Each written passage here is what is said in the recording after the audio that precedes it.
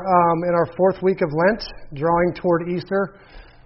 We've been talking about Lent being kind of a wilderness time when we commemorate some of the times that Israel spent in the wilderness, which is actually where our story tonight comes from. Also, when Jesus spent 40 days fasting in the wilderness, where he was tempted by the devil, and so this is the time when the church has classically kind of dug in and faced some of the tougher concepts. Things like doubt and fear and pain.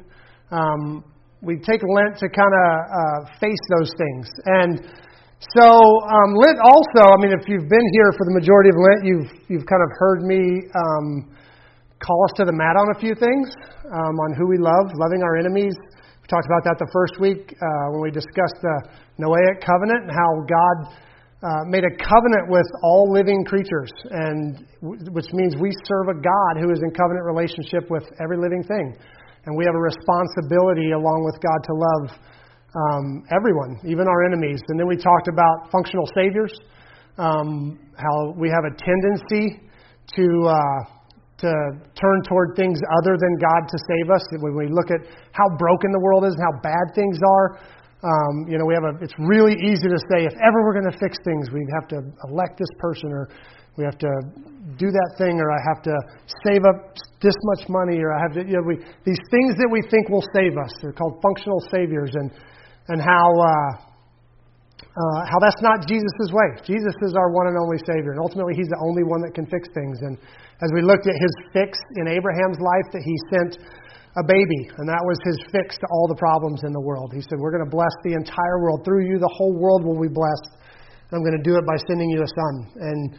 And from that came the Jewish people. The Jewish people were born, and from them obviously came the Messiah. So God did this gigantic work of redemption, and He started with one little act. And that's the way our God works. And we have a tendency to feel like the problems of the world are so big that in order to fix them, we're going to need big things. We're going to need, laws and these huge things. And God says, no, the way it happens is with love, by loving your neighbor, by doing good, by, being faithful, by being faithful in your business, and all these little things. When the church will do these things, it spreads and it grows and it does make the world better. And that's the way God does it. And then last week we got into the Mosaic covenant. We got into, we kind of tracked from the Exodus on through to Mount Sinai, and how the people were constantly blaming Moses. We kind of saw that it seemed that they thought it was Moses who had delivered them,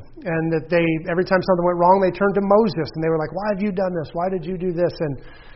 And so God and Moses have a conversation, and He goes, tomorrow bring the people so that they can hear me talk to you. It wasn't that God even intended to come and talk to the people. He was just kind of letting the people know that Moses is speaking for him. And Moses kind of records the first words of God in written form. And it's kind of the birth of what we would know as the Scripture, that the Scriptures were born that day. And from then on, God has inspired people to record. And up until then, we assume it was oral traditions and things like that. But there on Sinai, God kind of validated Moses. He showed up, and the people's response was, you talk to God and then come and talk to us, but don't let God talk straight to us.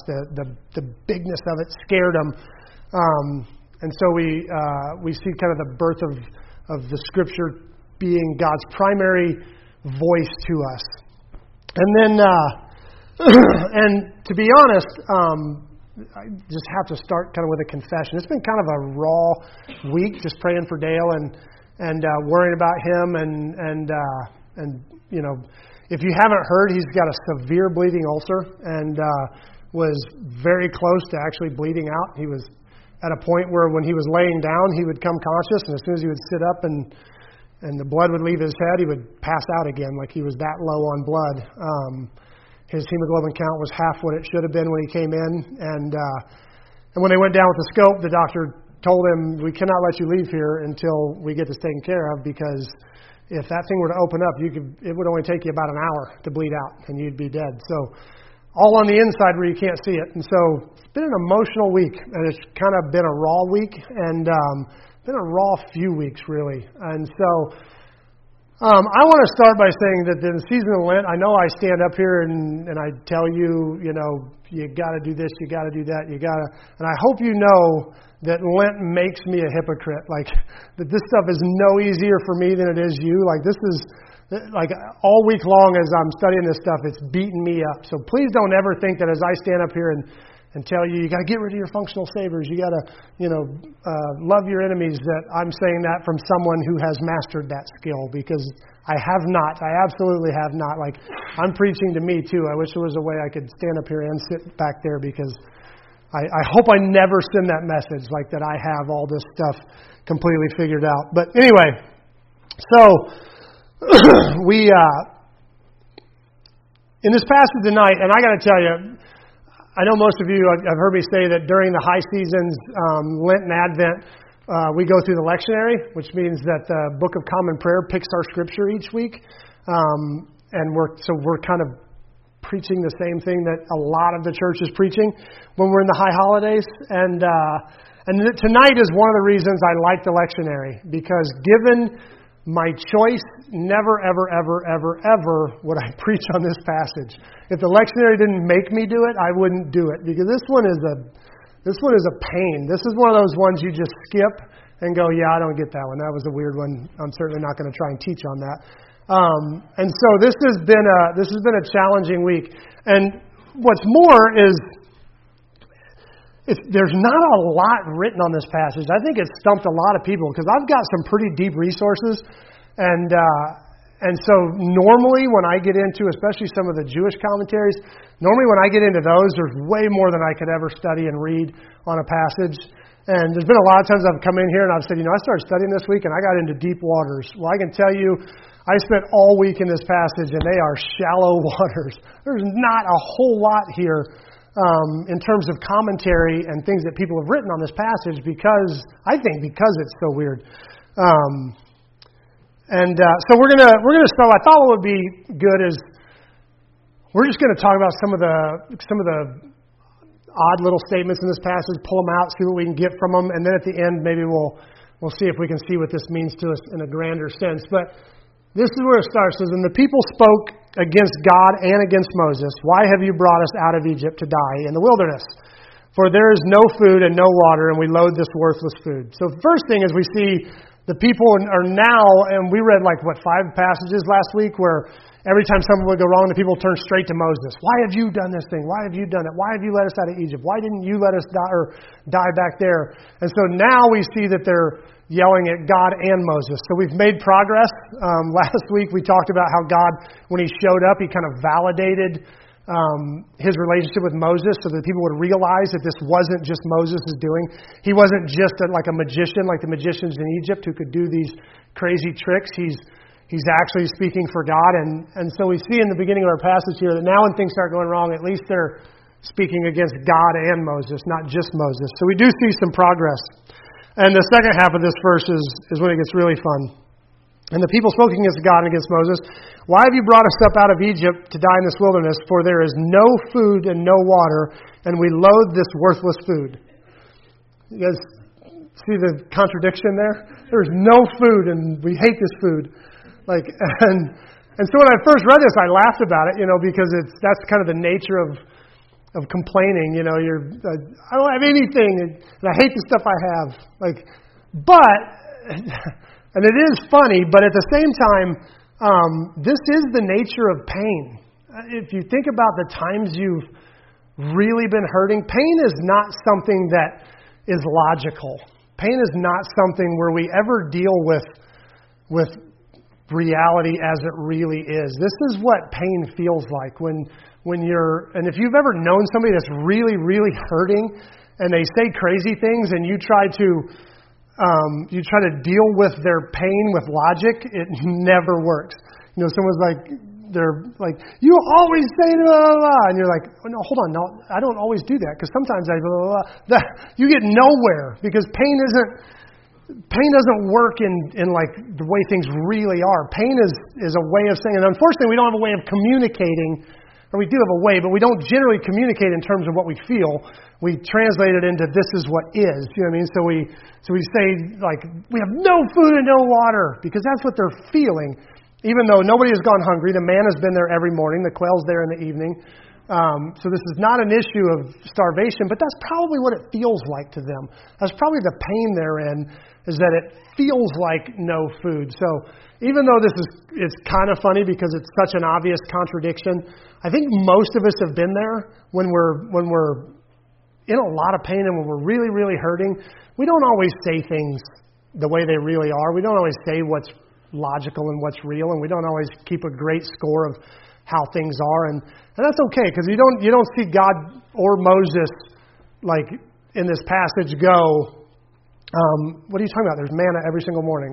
Nobody corrects their mistake here. God just lets them have their moment. He lets them have kind of their authentic pain. This is what I'm feeling. I'm feeling like I have no food, and even though there's clearly food there.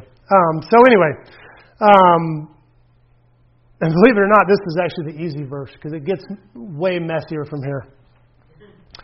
Then the Lord sent fiery serpents among the people, and they bit the people, so that many people in Israel died. This is a hermeneutical nightmare. Everybody know what hermeneutics are?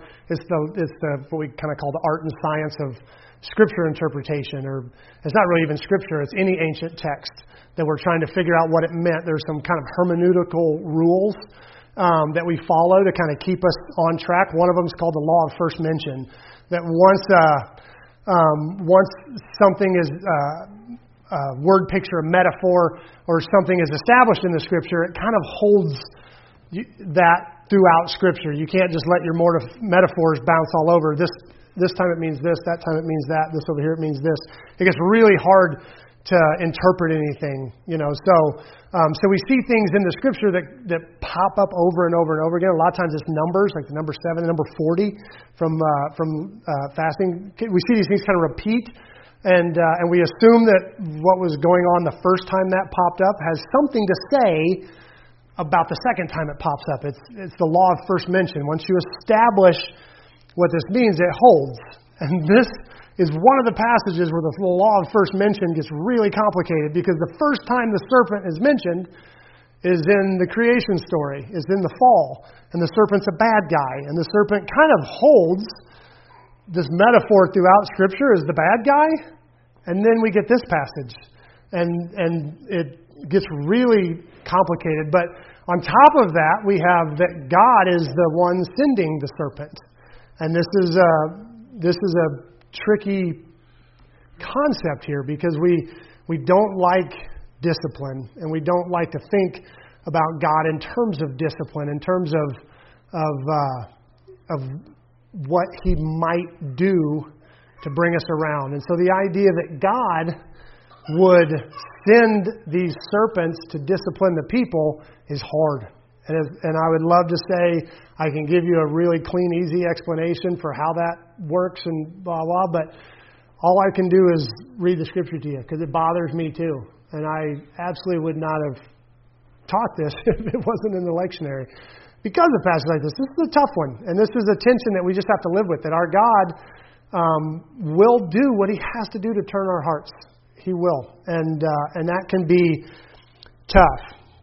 And so, in this case, the discipline does work. We see the people's heart turn. Pray to the Lord that He take away the serpents from us. So Moses prayed for the people. And the Lord said to Moses, make a fiery serpent. Tell him I said hello. Okay. And the Lord said to the people, make a fiery serpent and set it on a pole. And everyone who is bitten, when he sees it, shall live. So Moses made a bronze serpent and set it on a pole. And if a serpent bit anyone, he would look at the pole, at the bronze serpent, and live. So in the midst of this pain that the people are in, the midst of this kind of anguish of serpents just biting people and people dying, they cry out to God. And they go to Moses, and Moses prays for the people, and God's answer is this serpent on a pole. And what's tough about this one is notice what the people ask for. Pray to the Lord that He take away the serpents from among us. Now pray what God does. He doesn't actually give them what they ask for. He doesn't take away the serpents at all. He says, make a serpent, put it on a pole, and when you are bitten, you can look on the pole. And this is another tough one, because we would love it if our prayers were answered in God, would you take this away from me? And what we usually get instead is, I will gladly strengthen you and be with you as you go through this. And you're like, that is not what I asked for. I asked for this to go away. I don't want this here anymore. And what we get instead is, I will find a way so that as you are going through this thing, there is salvation. That as you're going through this pain, as you're going through this, this serpent bite, whatever that is, that there will be a way. And no, I'm not going to take the serpent away. I'm not going to pull the pain from you, but I will go through it with you. I will show you a way that you can go through this. You guys remember when we spent a lot of time last year talking about tension? Talking about this verse is nothing but tension for me, like this whole passage. So the people don't exactly get what they're asking for. And I think this kind of fits our wilderness talk that we've been going through, because we've been talking about how important the promises of God are in the wilderness. That when you are, when God's all over something, it's easy. That's the easy parts. It's when you hit the wilderness that you really cling to the things that God has promised you. And this serpent almost stands in the midst of this camp like a big promise. Like, when you are bitten, and trust me, you will be bitten, you've got somewhere to look. You've got somewhere to turn. You've got a promise for healing. So we have this kind of essential weirdness of this passage, that number one, it's a serpent, and just hermeneutically, we don't know what to do with that, because the serpent's symbolically supposed to be the bad guy. So the Jewish writers get real weird with it, so that didn't help me at all. And then we got the fact that God sent the serpent, and that bothers us. We don't really like to go there, because that's hard. And then they beg for an end to the serpent, and instead they get this pole. And so this passage is altogether weird for us in the first place. But something bigger happens here that I do want to call out.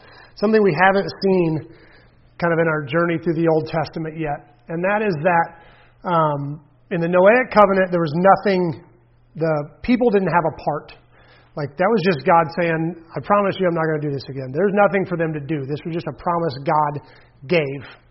And then Abraham comes along, and Abraham kind of has his first part, and it's a highly uncomfortable part, but he has a role, and that's to be circumcised. I have to be circumcised to be part of this covenant, and it becomes kind of the sign of that covenant for everyone after him. And then we get to the Mosaic covenant, and this one's even bigger, because it's like, if you will obey all the commands that I give you, these things will happen. And so the people have a huge role in this one. And this time, we see kind of this new element show up that would have probably seemed meaningless if not for some words that Jesus says later. But this one, we kind of see the beginning of, we could almost say, faith as the currency of the kingdom. You can see for the first time where this, I guess, activity of all you have to do is look up and believe. All you have to do is choose to look at this thing, and it has a healing effect. You see this kind of new element that's not really behavioral, but it's powerful and it's effective. So you have this efficacious faith for the first time that we've seen so far. Now, we do know that Abraham believed God and was called righteous. And we do know that he had this right that God had made him a promise, and he chose to believe it. And God said that Abraham was righteous because of that belief. But this is this interesting, almost saving, this efficacious saving faith, that if they will look at this thing, it'll literally save their life. And so this kind of has almost a symbolic quality that becomes super important because Jesus calls on it. And without what Jesus said, we may not have seen this because it's such a bizarre passage. I don't know that we would have gathered its full effect if Jesus hadn't kind of called it into question in John 3. He said, and as Moses lifted up the serpent in the wilderness, so must the Son of Man be lifted up, that whoever believes in him would have eternal life. So Jesus almost calls on this metaphor and says, and we saw this, we talked about this when we were talking about typology, how Jesus says, just as Noah spent 3 days and 3 nights in the belly of a fish, so shall the Son of Man spend 3 days and 3 nights in the heart of the earth. Like, nobody would have ever read the Noah story and gone, oh, clearly that's a type of, clearly that's a type. Did I say Noah? Okay, Jonah, sorry. Nice, thank you. Nobody would have ever read the story of the prophet and the fish. I'll take the easy way out. Nobody would have ever read that and said, oh, clearly this is a picture of the Son of Man when he comes. He's going to be buried for 3 days. It's only when Jesus looks back on it and calls back on it do we even know that that was actually an active metaphor, an active type in the Old Testament. This is kind of similar. Like, nobody would have looked at this thing and said, this is probably similar to the way the Messiah is going to work someday. But when Jesus calls it out and he says, just as, and that's an important statement there, just as the serpent is lifted up, so must the Son of Man be lifted up. Almost like there's going to be this thing, and when you look upon it, you are saved. There's going to be this lifting up that when you have a similar efficacious faith, you will be saved. And so we see this kind of creation or institution of faith as this currency that moves the kingdom. And everything in the Christian life is supposed to be by faith. It's supposed to be this way. And this gets real tricky because it's really hard to tell when it's by faith. So you can have somebody you have two people who live the identical life. They wake up in the morning, they do all the same things, and then they go to bed at night. And one of those people can be doing all those things by faith, and the other person is doing all those same things, but in an attempt to please and earn God, at the end of the day feels like God owes me something, or surely I'm going to receive from God, or surely I'm going to get to heaven because of the things I've done. And you could not look at those two lives and know the difference. There's no way we could look and say, well, clearly this man has faith and this man doesn't. One person can, because everything we do, we pray not because we think God owes us something if we do. We pray because we believe in a God who answers prayer. And we have this faith, and we see Jesus praying, and we're like, I want to be like Jesus. And Jesus prayed. And so it's this faith act that because I believe, I do this thing.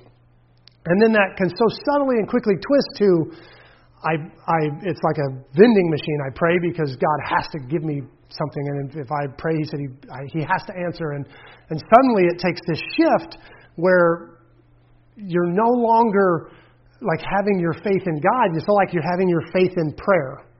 And that's the crazy shift. And we do it with anything. It can be giving, where we give because we're like excited about giving and we want to advance the kingdom and we want to do great things. And then the second, it's like, I want a blessing, so I'm going to give. And the second, it becomes this thing. Now you're believing in giving. Your faith is in giving, not in the God whom you're giving to. And this can happen in anything in our life. And that's one of the things that I think is the most important about this passage, because what we see is this snake that they put up on a pole that saved. If you go forward about 500 years, there's a king named Hezekiah, and he's leading this huge revival. And part of revivals back then seemed to be going through the land and tearing down all of the idol-worshiping sites of the people who lived in the land before them. And Hezekiah is doing that. He's just kind of sweeping the land. And let's go to the next one here. And it goes like this. And that's Hezekiah, he did what was right in the eyes of the Lord, according to all that David, his father, had done.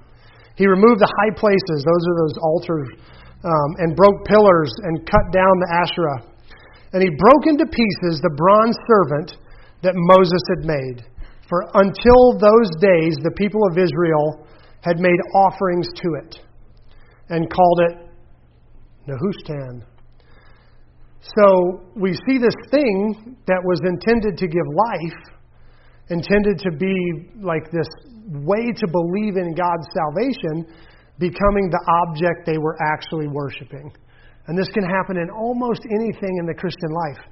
I mean, this is kind of another look at functional saviors. Those things that are good, that everything we do, even reading our Bibles. We read our Bibles to know about God and to know about Jesus and to get close to Him and to know Him. And the second you're doing that to try and please God, you've lost it. Suddenly, you're worshiping a Nehushtan. The thing that was life-giving is suddenly an idol. And this is spooky. This is tough because a lot of these things are good things. Like this was you got to remember that serpent was put up because God told Moses to put it up there. This was not a bad thing. This was not an idol originally, but it became one. And this is what's really tough about these verses. It can be going to church. I mean, it can be voting. I think we are living in a democracy. We're supposed to vote. And we're supposed to vote a vote that is informed by Scripture and by our relationship with God. And we're supposed to vote accordingly. But that can quickly become worshiping the vote. It can quickly become worshiping the thing that was supposed to be life-giving.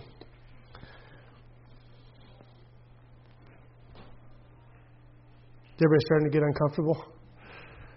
So, the things of faith, and let me give this example. Doug's squirming back there. I'm loving it. This is one of the problems I have with, and you guys know I talk about this quite a bit. One of the problems I have with driving a hell theology is and you got to bear with me for a second, but there is no more selfish decision you could make than to worship Jesus to avoid hell. Because that's self-preservation. That's, I don't want to burn, so show me whatever I have to do to keep from burning, and I will do it. That's not Jesus Himself. That's, I want to save me. Whatever I have to do to save me, tell me who to worship to save me, and I will.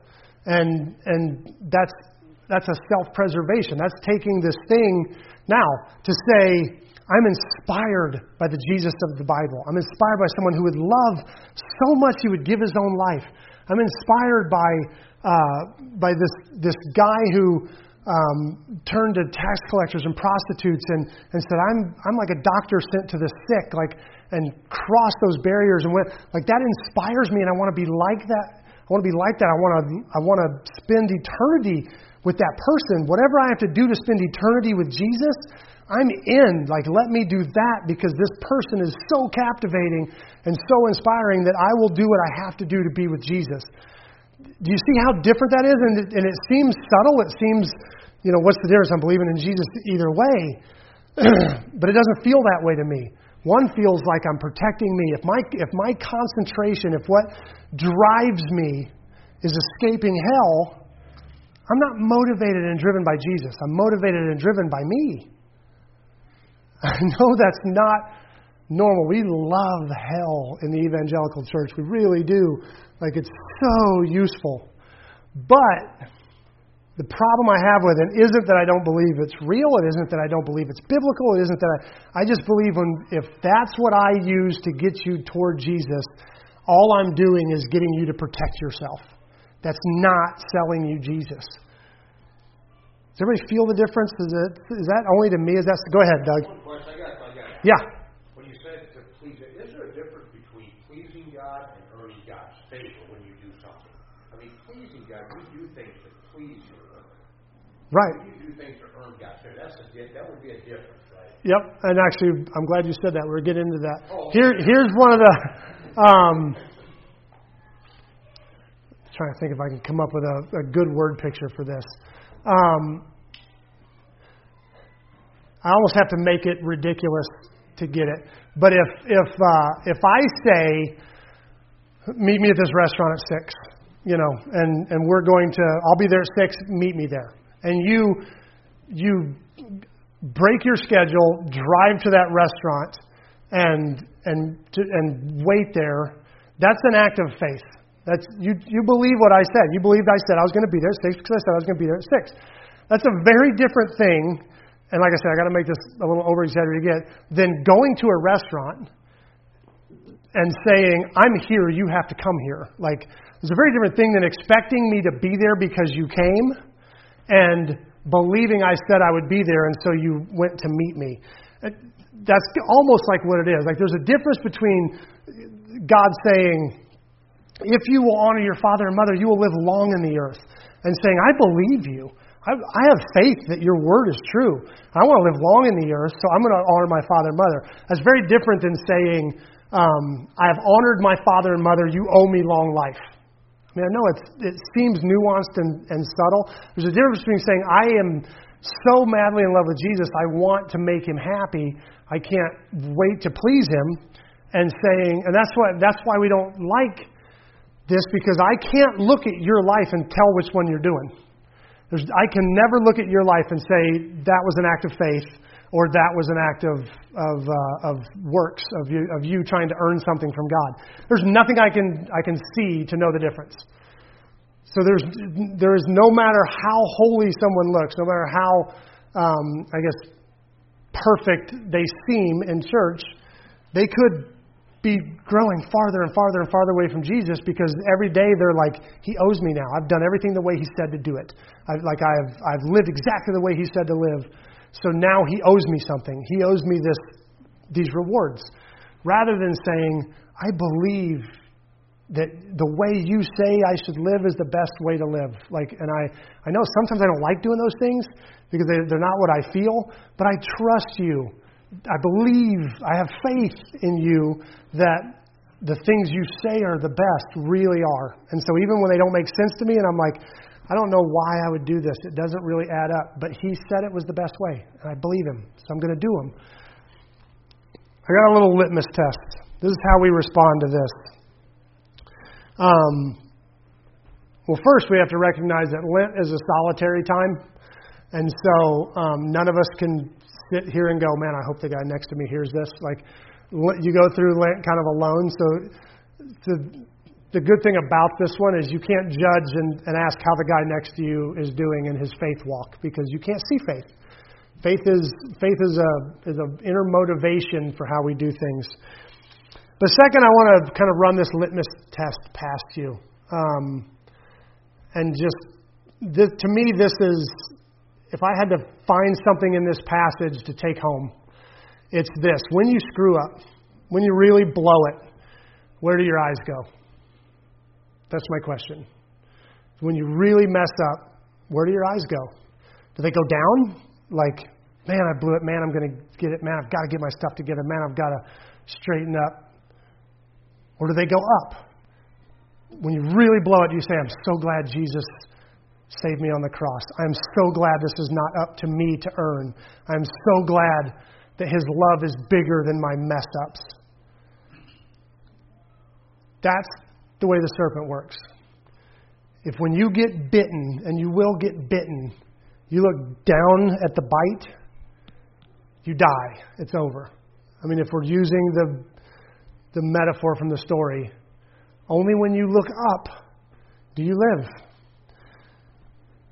And if you don't know what you're doing, if you don't know if you're living by faith or if you're living by works, next time you mess up, follow your eyes. Do you beat yourself up? Do you immediately drop to this, man, I blew it again, blah, blah, blah, and fall into dejection and shame? Or do your eyes go up? And does it motivate a sense of worship? Like, I'm so glad he's bigger than me. I'm so glad Jesus saved me. I'm so glad he loves me. I'm so glad I'm so thankful for the cross.